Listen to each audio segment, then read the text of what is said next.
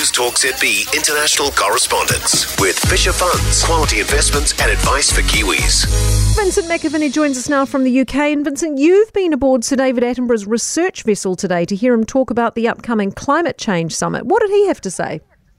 Yeah, that's right. The RRS Sir David Attenborough for the British Antarctic Survey will make its maiden voyage next week. It's going down to assess the damage done by climate change to the Antarctic and to do all kinds of research. And today it had a very special visitor, the man who it is named after it. Sir David Attenborough came aboard. He was looking well despite his age, and he was giving an address ahead of the COP26 climate summit next week. He was saying that the science has proven now beyond doubt that climate change is happening, that it is man-made, that this vessel will only further evidence that. And he was calling on the leaders who are attending to take actions, not just to simply speak. And it is a bit of an embattled conference at the moment. We know that Chinese President Xi Jinping will not be attending in person, nor will President Vladimir Putin. The Queen as well can no longer attend and speak to delegates because she is not keeping too well at the moment, so she's been told to rest up. But today we did find out that the Duke and Duchess of Cambridge will be going along there. So there is hope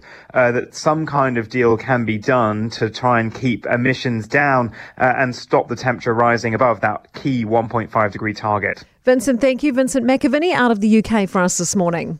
News Talk ZB international correspondence with Fisher Funds, quality investments and advice for Kiwis.